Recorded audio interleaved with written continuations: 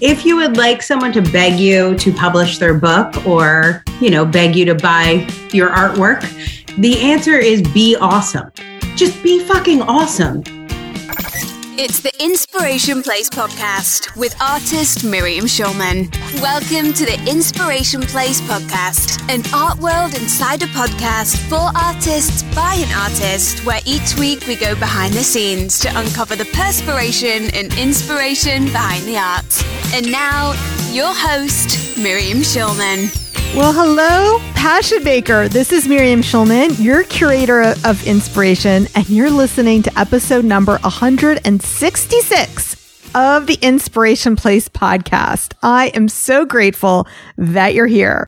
Today, we're talking all things writing a book. In this episode, you'll discover the difference between hot girl energy and pick-me energy, whether you should self-publish or find an agent and get a traditional book deal. And also the biggest mistake first-time authors make. Believe me, I made this one. And you'll find out how to avoid them. Today's guest is the founder of the Author Incubator and creator of the difference process for writing a book that matters. The Author Incubator was ranked 275 on the Inc. 500 fastest growing companies and number 60 on Entrepreneur Magazine's Entrepreneur 360.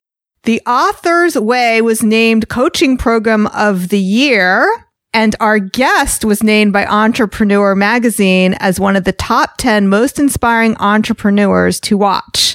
She's helped over 1,000 authors in transformation write, publish, and promote their books. Her clients have been responsible for over $100 million in cumulative revenue. With a BA and MA in journalism and media affairs from George Washington University and a PhD in communications from the European Graduate School, she's also a Wall Street Journal, USA, and Amazon best-selling author of a shit ton of books. I will link to all of them in the show notes. They have great titles like Make 'em Beg to Work for You, Make 'em Beg to Be Your Client, Make 'em Beg to Publish Your Book, The Incubated Author, and the different 10 steps to writing a book that matters. Please welcome to the Inspiration Place, Angela Lauria. Thank you for having me. It's always so goofy to be introduced because I just feel like that girl who helps people write books, but you're not allowed to just have a bio that's that girl that helps people write books. So, right. But I'm that girl that helps people write books.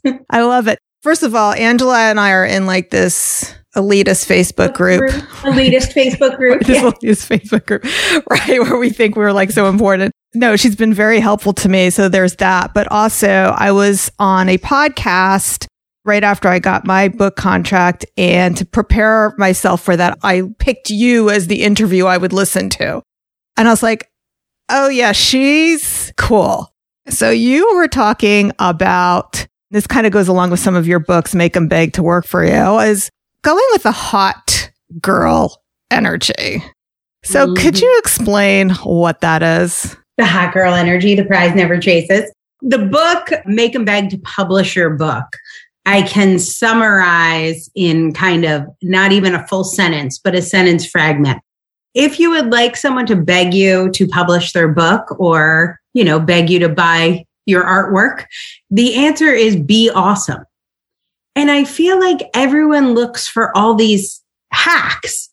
Like the way you get people to buy your artwork is like set up a funnel, buy ads, do Society 6 t-shirts, like just be fucking awesome and people will want your shit. And I feel like that message gets lost in all these other tactics we have now in social, and get 10,000 followers in 30 days and do a 5-day challenge.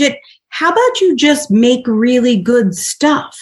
And that's really at the heart of it. And part of making really good stuff and knowing your stuff is good is spending most of your time and energy on your craft, not on trying to like trick people into buying stuff, but like really focus on your craft. And if you think about hot girl energy, I have a very, very, very pretty teenage daughter.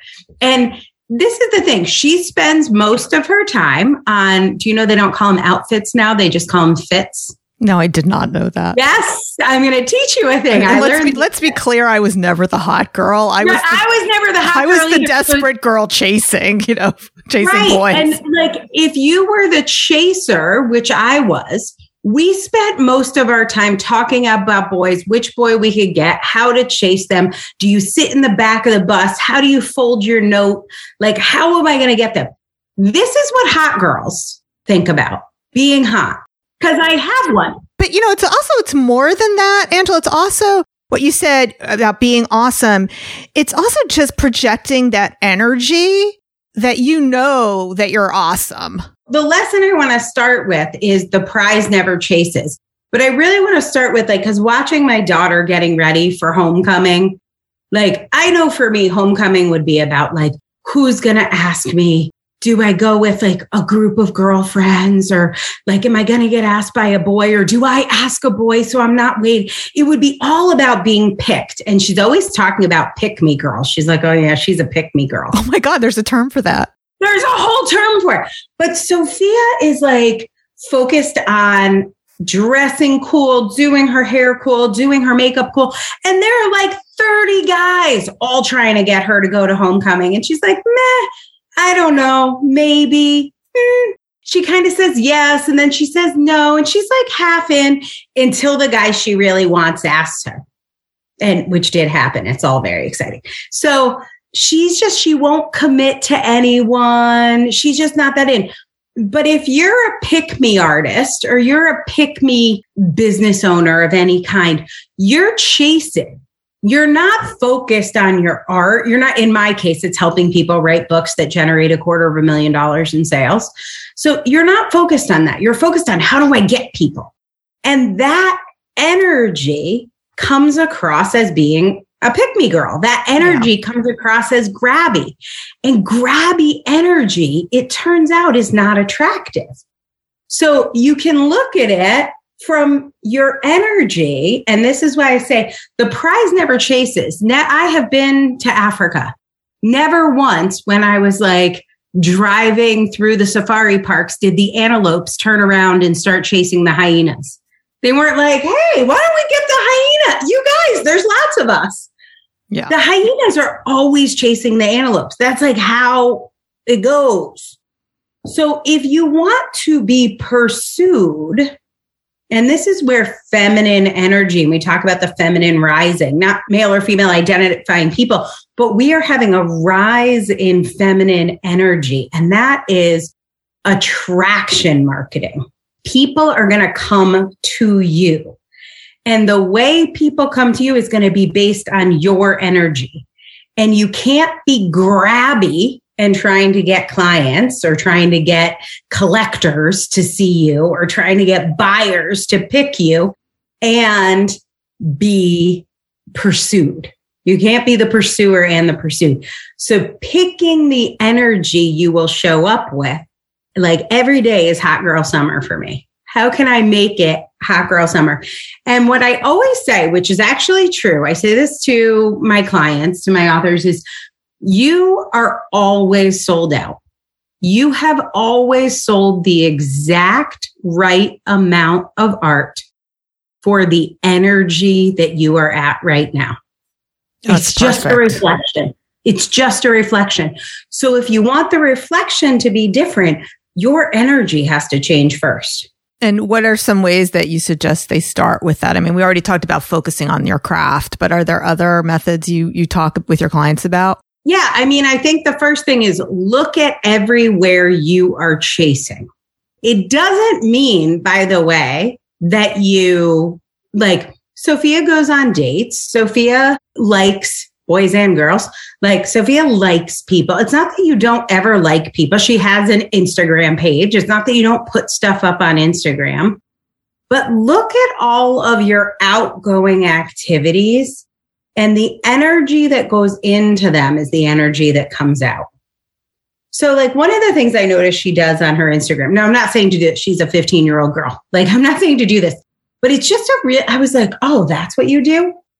She has some stories up there that are saved, but she takes one photo or a series of photos and she deletes all the other Instagram posts. So there's only one post that's live. She doesn't have a whole history. Oh, that's so interesting. Which is so fascinating, right? Now, I'm not saying to do the techniques, anything you're learning. If you take anyone's course, including Miriam's, and you're trying to learn and copy exactly what she's doing, like, I just want to be just like her and learn it and do it just like she did. That energy is the problem. Yeah. If you can be chill and be like, oh, that's interesting. Oh, I wonder why she did that. And then see what's vibrationally aligned with you. So when I saw Sophia do that, I was like, oh, because she doesn't need to prove what I need to prove. When I look at my Instagram, it's like, look, I hung out with Richard Branson.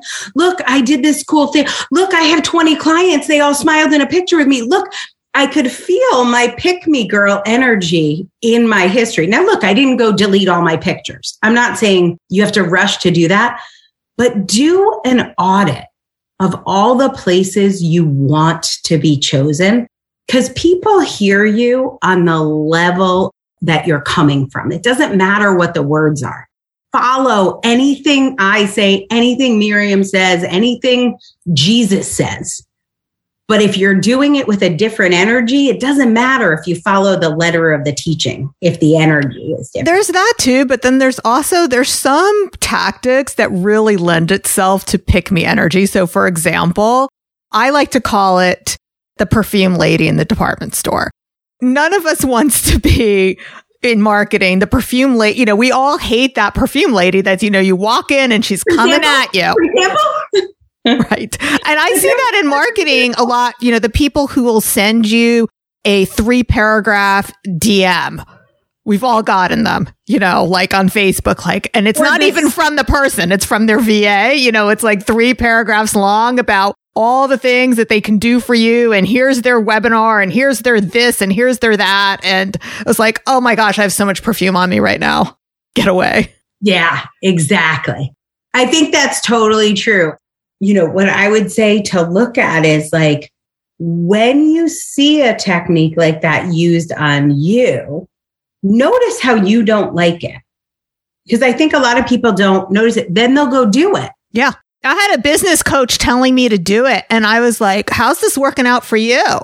And he's like, oh, well, you have a bigger audience than me. I was like, so I'm going to repel more people than you? I mean, it's like, it's not working so well for you. So why would it, just because I have more people doesn't mean it's going to work better. It's going to work worse.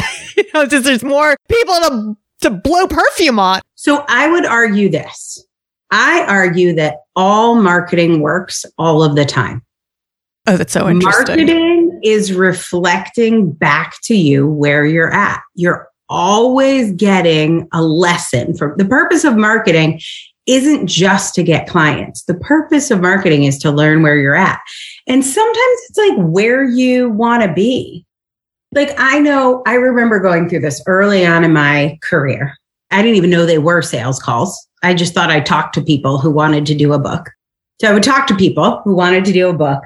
And at the beginning, I would sell them and I'd be super excited. And then it would be like hard. And they would be like difficult clients. And then I would start getting on sales calls and I would sort of sabotage the sales call because I knew if the person bought, I was going to have to do something to serve them. I would have told you I wanted the sale. Like my words would have said, I really need money. I really need this client. But really, I was like, when do I do another client? 2 a.m. to 3 a.m.? I'm making $1,000 a week, working 80 hours a week. So if I need $2,000 a week, I have to work 160 hours and oops, I don't have enough hours. Sometimes what your marketing is telling you is you don't have a really good system. You are right. You're going to burn out. Your subconscious knows, like, don't sell this. Yeah. So I think you're always getting a message from your marketing. And the question is to listen to that. What is it? What is the message giving you? Yeah. Like, I mean, I do hear that sometimes from clients. They fear success because they don't know how they're going to keep up. And I was like, well, maybe it's time to raise your prices. You know, like there's usually an obvious answer for how to fix it. Like you got to slow it down and you don't have to sometimes they worry, well, my sales will plateau. It's like, that's a story you're telling yourself. A, that's a story. And B, they're plateauing anyway. Right. So, because they can't handle more. So you can have 3 clients at $300, or you could probably have 1 client at $1,000. Even if you have fewer clients, you'll have more sanity. It's like a lot of times the stories we don't take the time to add the story up. Raising your prices is a big part of the prize never chases. So that is, you ask for some techniques. When you know you're awesome, let's think about Michelangelo painting the Sistine Chapel. He was like, it's going to take me a long time. It's going to be a lot of money. You probably can't afford it. I'm going to get a really good client who's going to pay me a lot of money for a really big project. Like, if I'm going to do this, I'm going to charge a lot.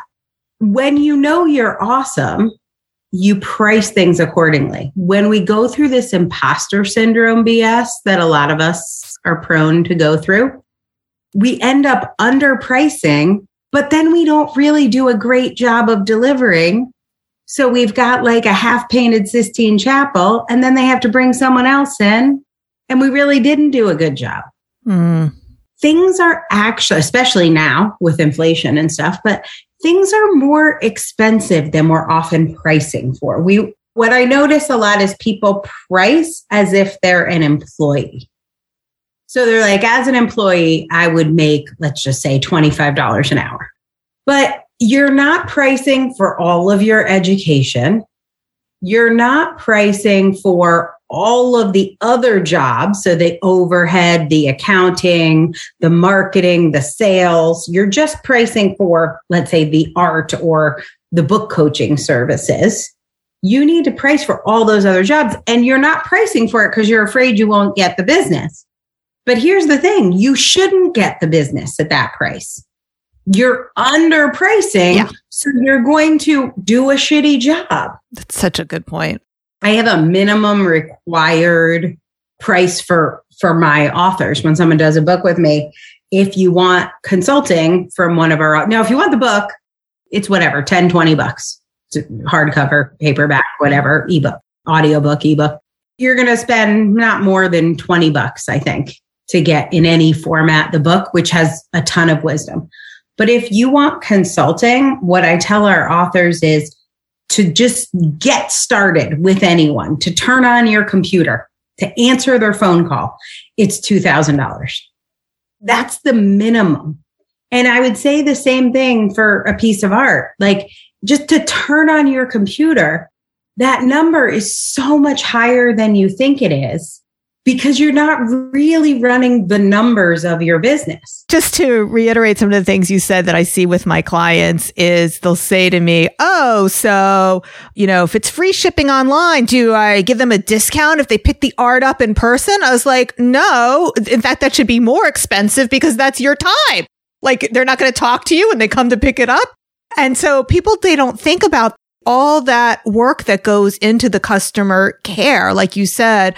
And it doesn't matter whether your customer is buying a $5 greeting card or a $5,000 painting. They will ask you just as many questions before they make that decision. Yep. If not more. Oh, yeah. Right. Because the bottom feeders are the ones who are going to be holding on so tightly to all those things. By the way, I wanted to make sure you knew about my free training, How to Sell More Art Without Being Insta-Famous. During this free training, you'll learn why your success is not measured by your social media following and what's really going to move the needle when it comes to sales. We'll dig deep to go beyond the starving artist mindset to uncover what's really sabotaging your success. And you'll discover the 5 P's of profiting from your art. These are the 5 things you need, so pay close attention. Plus, you'll hear inspiring stories of artists who have built a sustainable income selling their art. You'll want to see how they did it, and so much more. To choose your showtime, go to schulmanart.com/sell more art. Now, back to the show. Okay, so I'm super excited to talk to you about this whole book publishing. I actually have a traditional book publishing contract. It's mostly because I didn't know that was hard to get Which is a good thing I didn't know, because now I've been reading the statistics. It's like, it's a good thing I didn't know that, because I probably never would have done it. What are the statistics of people getting books published these days? I mean, I know that there is a huge reason now to self-publish. It's so hard to get a book traditionally published. Yeah, and I don't think the reason is that it's hard. Okay, so what do you think the reason is? That they're stealing your money. Huh. It's the same reason why if I was in the music industry, I wouldn't go with Warner Brothers Music or a music publishing company. So what a lot of people don't understand about publishing, you get an advance. If you go with a traditional publisher, you get an advance. Let's just say it's $10,000, it's $100,000, it's $1 million. Doesn't matter. It's an advance of your money. They're giving you your money in advance. And it works just like a payday loan, only the terms are worse than if you went to a payday loan company. So here's what they say. You were going to earn $1 million on your own. But because we're going to give you the money in advance, we'll give you 100,000. We'll keep 900,000 as the, just like our fee. But you keep the 100,000. It's all good. That's your advance. So if you sell it online yourself without them, you make $1 million. But if you get an advance from them, pretend it was easy to get the advance. You get 100,000, they get 900,000. Now, the reason for this loan sharkery used to make perfect sense. Let me tell you the reason. Almost all sales happened in bookstores. And you, Miriam, could not call up every Barnes and Noble and say, put my book there. So you were trading 90 cents on every dollar in exchange for a whole building full of white dudes that were calling Barnes and Noble saying, will you put Miriam's book on the shelf? And there were trucks involved and crates and printers and shipping containers and truck drivers and unions and a whole bunch of things called logistics that had to happen to get your book printed, shipped, ordered, and in bookstores. Which, by the way, all those things, which they still have, take a effing long time. I was shocked when I was given my contract and they said, so I signed the contract. I ended up signing it in June, but when we were negotiating it, they had the original sale date as 2023, which was like 2 years later. I was like, are you kidding? I may not even be alive in 2 years. Like, do you know what the state of the world is? We moved it up. It's going to be published the end of 2022. But it's like, I could have had a self-published book by January if I was doing it myself, because that's like when my book is going to be written. We do our books in 3 months. You're kidding me. Mm-hmm. And they can start making money in 3 months. So what does that process look like? So let me just explain this thing. All those logistics that used to be valuable over time between 2000, 1998 and 2020, they were less and less valuable. Like the value of having a publishing contract was slowly going down. COVID hit. And the value of a contract went to, you're a fucking idiot if you sign a book contract. Book sales went from, when I started in publishing, 1994, 100% in bookstores. Right before COVID, it was 50-50 online versus bookstores. It is now 15% in bookstores, 85% online. Wow. And the book sales online are no different with or without a publisher. In fact, a publisher just slows you down and fucks shit up because they have requirements and minimums because of other trade deals that they have with Amazon, court settlements, other things. So you will sell more books online if you are independently published. So you are giving up 90% for less access to an audience. Mm. That's the problem with traditional publishing. And they are trying to fix it. Contracts are changing. Brendan Bouchard, who I don't love his coaching, but what he has done for the publishing industry is transformative. People don't know this because it's so out of his whatever sweet spot. But he figured all this out and he has changed contracts, and the people who have come before him, Russell Brunson has done some stuff to change contracts as well. The publishing industry just can't move fast enough. It's 40,000 people that have been in jobs for 20 years. They're not smart enough. They keep hiring 20-year-olds, but the 20-year-olds don't get it because they've never not had it this way. Right. They're not innovating. Yeah, it's really a hot mess of an industry. And we have we're not the only ones with the solution, but we have the solution. But when we've met with publishing executives, they're like, that's brilliant. It's so hard to move the ship. Like, we have people with contracts that are 2 years away. How do we do it? There's like no way to do it. So it's just dying. Like, COVID has just killed publishing, and the only people signing contracts are people who can't do math. They just haven't realized, oh. So you're calling me stupid. I'm calling everyone stupid. I'm like, you to do math. Let me do math with you. I feel like Andrew Yang. I want a hat that says math. Yeah. It used to make sense. When I started, I was the biggest advocate, but it really, it all fell apart during COVID. And it's just, everything's happened so fast. Like, when you were signing that contract, we were probably all thinking when COVID's over. Oh, I was thinking when COVID's over in March of 2020. I was one of those naive people who thought, my God, me too. 3 months and we'll be, flu season doesn't last in the summer. We'll be back on the beach in the summer, It's like, no. Like, same thing 2 years later, it's like, what the hell? Yeah. And people's buying behaviors have changed. Searching behaviors have changed. So much has changed that now publishing's like, and they're all doing the same thing. They write a quarterly plan, and 2 weeks into the quarter, so much has changed. None of us know what's going on anymore. No. It's just moving so fast. Things are so different. And I like to say, I don't know about you, I have trouble leaving my house. I become so agoraphobic. I was like, my friends still have to drag me out. It's like 100%. We have coffee in person. That's a thing again. I was like, I haven't caught up. Yeah, I know. I'm exactly the same. I went to see my sister and she was like, you should fly. It's only a 1 hour flight. And I was like, I should. And then I was like driving. So I live right outside New York City. I won't take the train anymore. I'm spending so much money on Uber. It's like, I have to be in my bubble. Meanwhile, it's like, that's probably just as germy as everything else. But I'm not used to being around so many people. It's not that the germs. I'm just not used to like the crowds. My editor-in-chief went to Hamilton last weekend.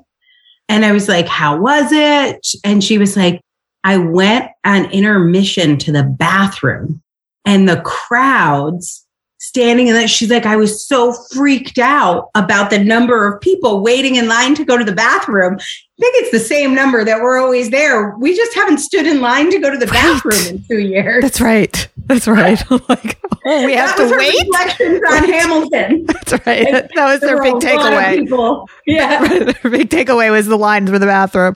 Okay, so I'm going to ask the next question on here, and I just want you to know this is your question. So if I say it with the wrong intonation, like, okay, how can you write a book quickly and guarantee the book is actually good? This is such a perfect segue. And I'm so glad you jumped in with this now, because we're talking about how fast things are changing. One of the things that's changed is if you think about Martin Luther's 95 Theses, if you think about the Bible, if you think about War and Peace, writing a book was so rare and it was so important. Like, you're writing Anna Karenina. Let's pour over each word. And there was a quality standard at that time that often we now, post-COVID in Washington, D.C. and New York City, running online businesses that are changing every 2 weeks, hold ourselves to. Things were changing a lot slower when Tolstoy was writing. And so good needs to be reevaluated. Are you holding yourself to some sort of, I call it the English teacher in the sky standard? Like, do you have in your mind, like, if I'm going to write this book, it better be good. Good according to whom? Tolstoy? Like Gutenberg? Good according to whom? So we must start our process. Everyone listening, we must start our process by defining good. Because good has changed, my friends. There are lots of goods. And I'm not saying we shouldn't write the great American novel if that's what we're going for. That's a different process. And please don't spend 3 months on your book if you're writing the great American novel. But for many of us, we're writing a book because we want to build a collective or a community. We're writing a book because we want to attract collectors. We're writing a book because we want to have a giveaway, a bonus, maybe a lead magnet. And those do not need to be held to the Tolstoy standard. If you know what you're doing with your book first, and we call it what's your book result. This is the first thing I do with my clients is we identify your result. I think Simon Sinek would say start with why. But when Simon Sinek is starting with why, he's talking about like your big why to change the world, to make the world a better place, whatever. I'm talking about like, what's your little why for this book project? What's the goal?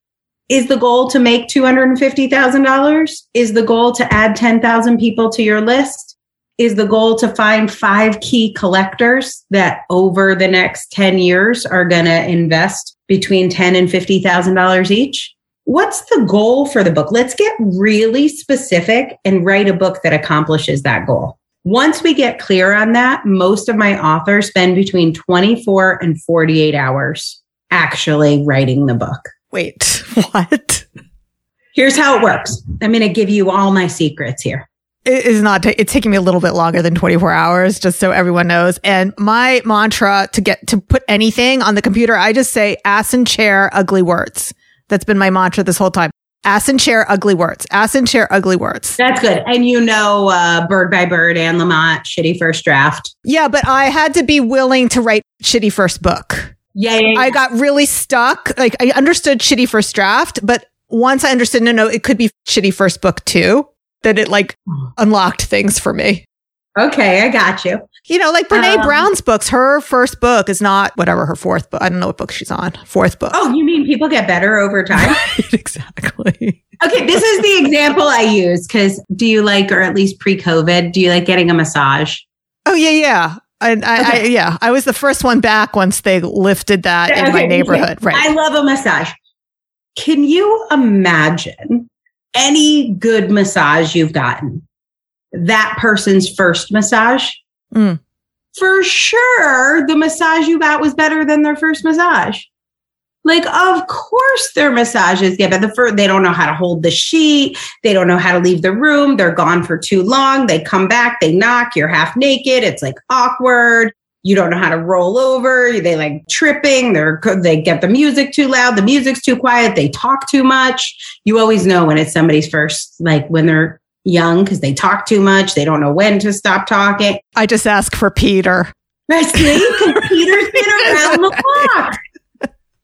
I'm not going for the new girl. Peter was not amazing on his very first massage. And we often have expectations of ourselves as writers, like we're supposed to be at our 100th massage when it's our first massage. Be where you are. You can only get to your 100th massage by doing your first. You can't like skip ahead by sitting on your couch. You can't read about massage appointments or watch videos of massage appointments and get better. You just got to do it. So here's how you write your book in 24 to 48 hours. Super easy, works every time. We've never had anyone fail at this. The first thing you have to do, this is the hardest thing, and this works best with a coach or an editor, is you identify your why, and then you come up with an outline for your book. And I teach this in my book, The Difference, 10 Steps to Writing a Book That Matters. I do this with my clients. You got to have an outline. We call it chapter summaries. Once you have them, each chapter, our books are usually around 12 to 24 chapters. Each chapter has already been outlined, so we know what's going in it. And we set a timer for 2 hours. And it's like a Project Runway episode. You have 2 hours to write the shittiest word vomit you can get on a page. It is a time test. You think of it like your essay for AP English senior year in high school. You've got 2 hours to say whatever you can think of. If you are lost or confused, you just go to the outline and you write whatever is there. If you need to do research, you write a note to your editor. I need to interview 3 journalists about this thing, whatever you need to do. But you just keep writing for 2 hours. The best thing you could possibly write in 2 hours. So we have our authors schedule, once their outline is done, they schedule 12 to 24 writing appointments, each for 2 hours. The editor sits on the phone with them. They can talk the chapter if they're better at talking. It's usually 15 to 30 minutes if you talk a chapter, or if you're better at writing, up to 2 hours writing. And you just write something, and that's where you start. And you iterate from that, and you make it better each time. So we have 3 rounds of editing, and you do up to 2 hours per chapter. So 2 hours to write it, up to 2 hours per chapter, 3 rounds. That's all you need. I'm so jealous I didn't do that, by the way. It sounds a lot better than what I've been doing. And we bang them out. They're good. And I know they're good because they meet the objective we set when we define good at the beginning. So we might define good as 1,000 beta testers for my new investing platform. And then if we get those 1,000 beta testers from our first 10,000 readers, we know the book was good. We're not depending on the English teacher in the sky or the Tolstoy standard. We're depending on a specific goal that is reachable and measurable within a year. We want to make sure we hit that goal within a year. So from start to publication, you suggest a full year with your process. Is that right? 13 weeks. Oh, wow. 13 weeks to published. And then it's a full year to not to recoup your investment, but to get a return on your investment. Got it. And then you go to the next book. And that's the other thing that changes to answer that question that you asked, which is, how do I know it's a good book? You're going to write another one in a year anyway. Don't be so fucking precious. Right. Fine. You're not writing War and Peace. We're going to write plenty of books. It's just a technique that we're using to reach a goal. It's the lowest lead gen cost available. And there's a very specific reason why, which is books have inherent value. People have a value associated with books. So if you're trying to get collectors and you have a mission behind what you do, you can build a collective of people who buy into your mission. And let's say we get 1,000 people to get that book that really has your core mission statement. 10 of those people are going to become key collectors. And then for a lot of artists, and I'm talking visual artists or creative artists, it would be there's a lot of art technique books. So a lot of artists use art technique books to build their business and their brand, to become an expert if they want, to sell their online classes. I know many artists, Flora Bowley is one of them, Lil Rogers is another, who have used these books as the foundation for their business. What is the biggest mistake that first-time authors make while trying to get a book done? They worry about getting a book contract. And in order to get a book contract, and this is really hard to understand, you guys, especially if you're over 40. And I'm over 40, I'm 48, so I get this. So we grew up at Walden Books. Like, we grew up in our heads at bookstores. And the goal, bookstores have limited shelf space. So the goal was to make the idea for the book as big as possible. Ideas that are as big as possible can sell the most books. They don't really anymore, but they can in theory. And they definitely did when we were coming of age and buying books in our 20s and pre-internet. Now, the books that make the most money serve the smallest audience. So writing the book for a teeny tiny niche audience. And the example I always use is, in the past, the big book of back pain would have gotten bought by every Walden Books, Chapter Books, Barnes & Noble. I think Barnes & Noble came up in my 30s, Borders, whatever, all those early bookstores. They wanted the big book of back pain because they only had so many. How many back pain books were they going to have in their store? They didn't have that many books. Now online, we want postpartum back pain. We want early labor back pain. We want back pain for women over 50 that are 20 pounds overweight. We want it as niche down and specific as possible. Because we're like, why do I care about back pain for men in their 20s that throw shot put? That advice isn't going to relate to me. So smaller books sell better. Right now we see the sweet spot around 150 pages. It used to be like 500 pages because people wanted to get their money's worth and they wanted their shelves to have value. So smaller books, smaller ideas, getting really specific about your audience is going to maximize your book sales. And most people think getting really general is going to maximize their book sales. Okay, I'm seeing all the places yeah. Oh, gee, Angela. Okay. So if somebody wants to do not what I did and do what you do, how do they find out about the author incubator? We have a ton of URLs here. Which one should we send them to? Here's the thing I think is I have a really great workshop. So you can go to theauthorincubator.com and you can read things and see things and there's a blog and all that. But if you want to take a workshop, I think when I did this, I charged like $127 for it, but it's up for free right now. So if you go to authorincubatorincubator.com/workshop, that's a 3-hour workshop that deep dives into each of these issues. I believe in giving away my best stuff. So this has literally every single thing I teach. The only difference with being a paid client in this workshop is we will sit there on the Zoom call with you and watch you do it.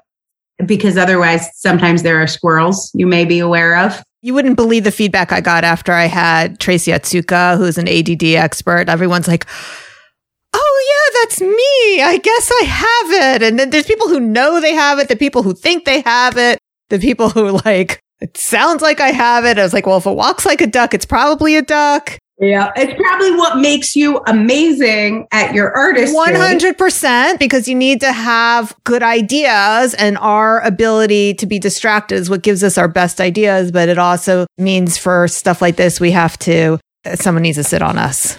Yes. So we're basically book babysitters. Maybe I'll change our company name. We'll just sit next to you while you write your book so that it's as painless as possible and as productive as possible. So if you're going to do it, you're going to make a fuck ton of money and it's going to take as little time as possible. That's kind of our philosophy. We've included links to all those places in the show notes, which you can find at schulmanart.com/166. And don't forget to check out my free training, How to Sell More Art, so you can escape the social media grind. To sign up for that, go to schulmanart.com/sellmoreart. All right, Angela, do you have any last words for my listeners before we call this podcast complete? Yes. My biggest advice, this is the hardest thing that I have to teach my authors over and over. And it's my biggest wish for you, which is to do less better. My philosophy, and this is where I see our authors have the most success, is our authors come to me and they're doing workshops and one-on-one coaching and group coaching, and they're running a Kickstarter and they're writing a book and they're starting a podcast and they're doing so many more things than any one human being can realistically do well, that they're doing everything kind of crappy. And the result of that is they feel crappy all of the time. Actually, when we started talking about the prize never chases, one of the things that makes you the prize is being awesome and feeling awesome. And if you are going to be magnetizing people towards you, you can't feel like crap about all your half-done projects. My website's not done. I bought ClickFunnels, but I'm not using it. I bought this class, but I'm not taking it. I'm not doing this. I'm not doing that. All that stuff builds up, and I think it creates a shield around you that I think of as like an invisibility cloak. People just can't see you because you're cloaked in shame of all the things you're not doing. And my audience, by the way, that shows up by they think they need Etsy, Society 6, Redbubble, their own website, Fine Art America. Like they have all these kind of half-baked things. Like you said, There's just like too many things. And you really should do the craft fairs too. I mean, you got to get out there. People have to see you. And you should also have a better email list, really, if you think about it. And you also, a lot of people have podcasts now, and you should so the shouldn't all over themselves, shoulding all over ourselves all day long. So my biggest advice is one project a quarter, one marketing project a quarter, no more than one, but do it well and drop everything else. But most importantly, drop the shame around not doing it. So do less, better. And also drop the shame about asking for help.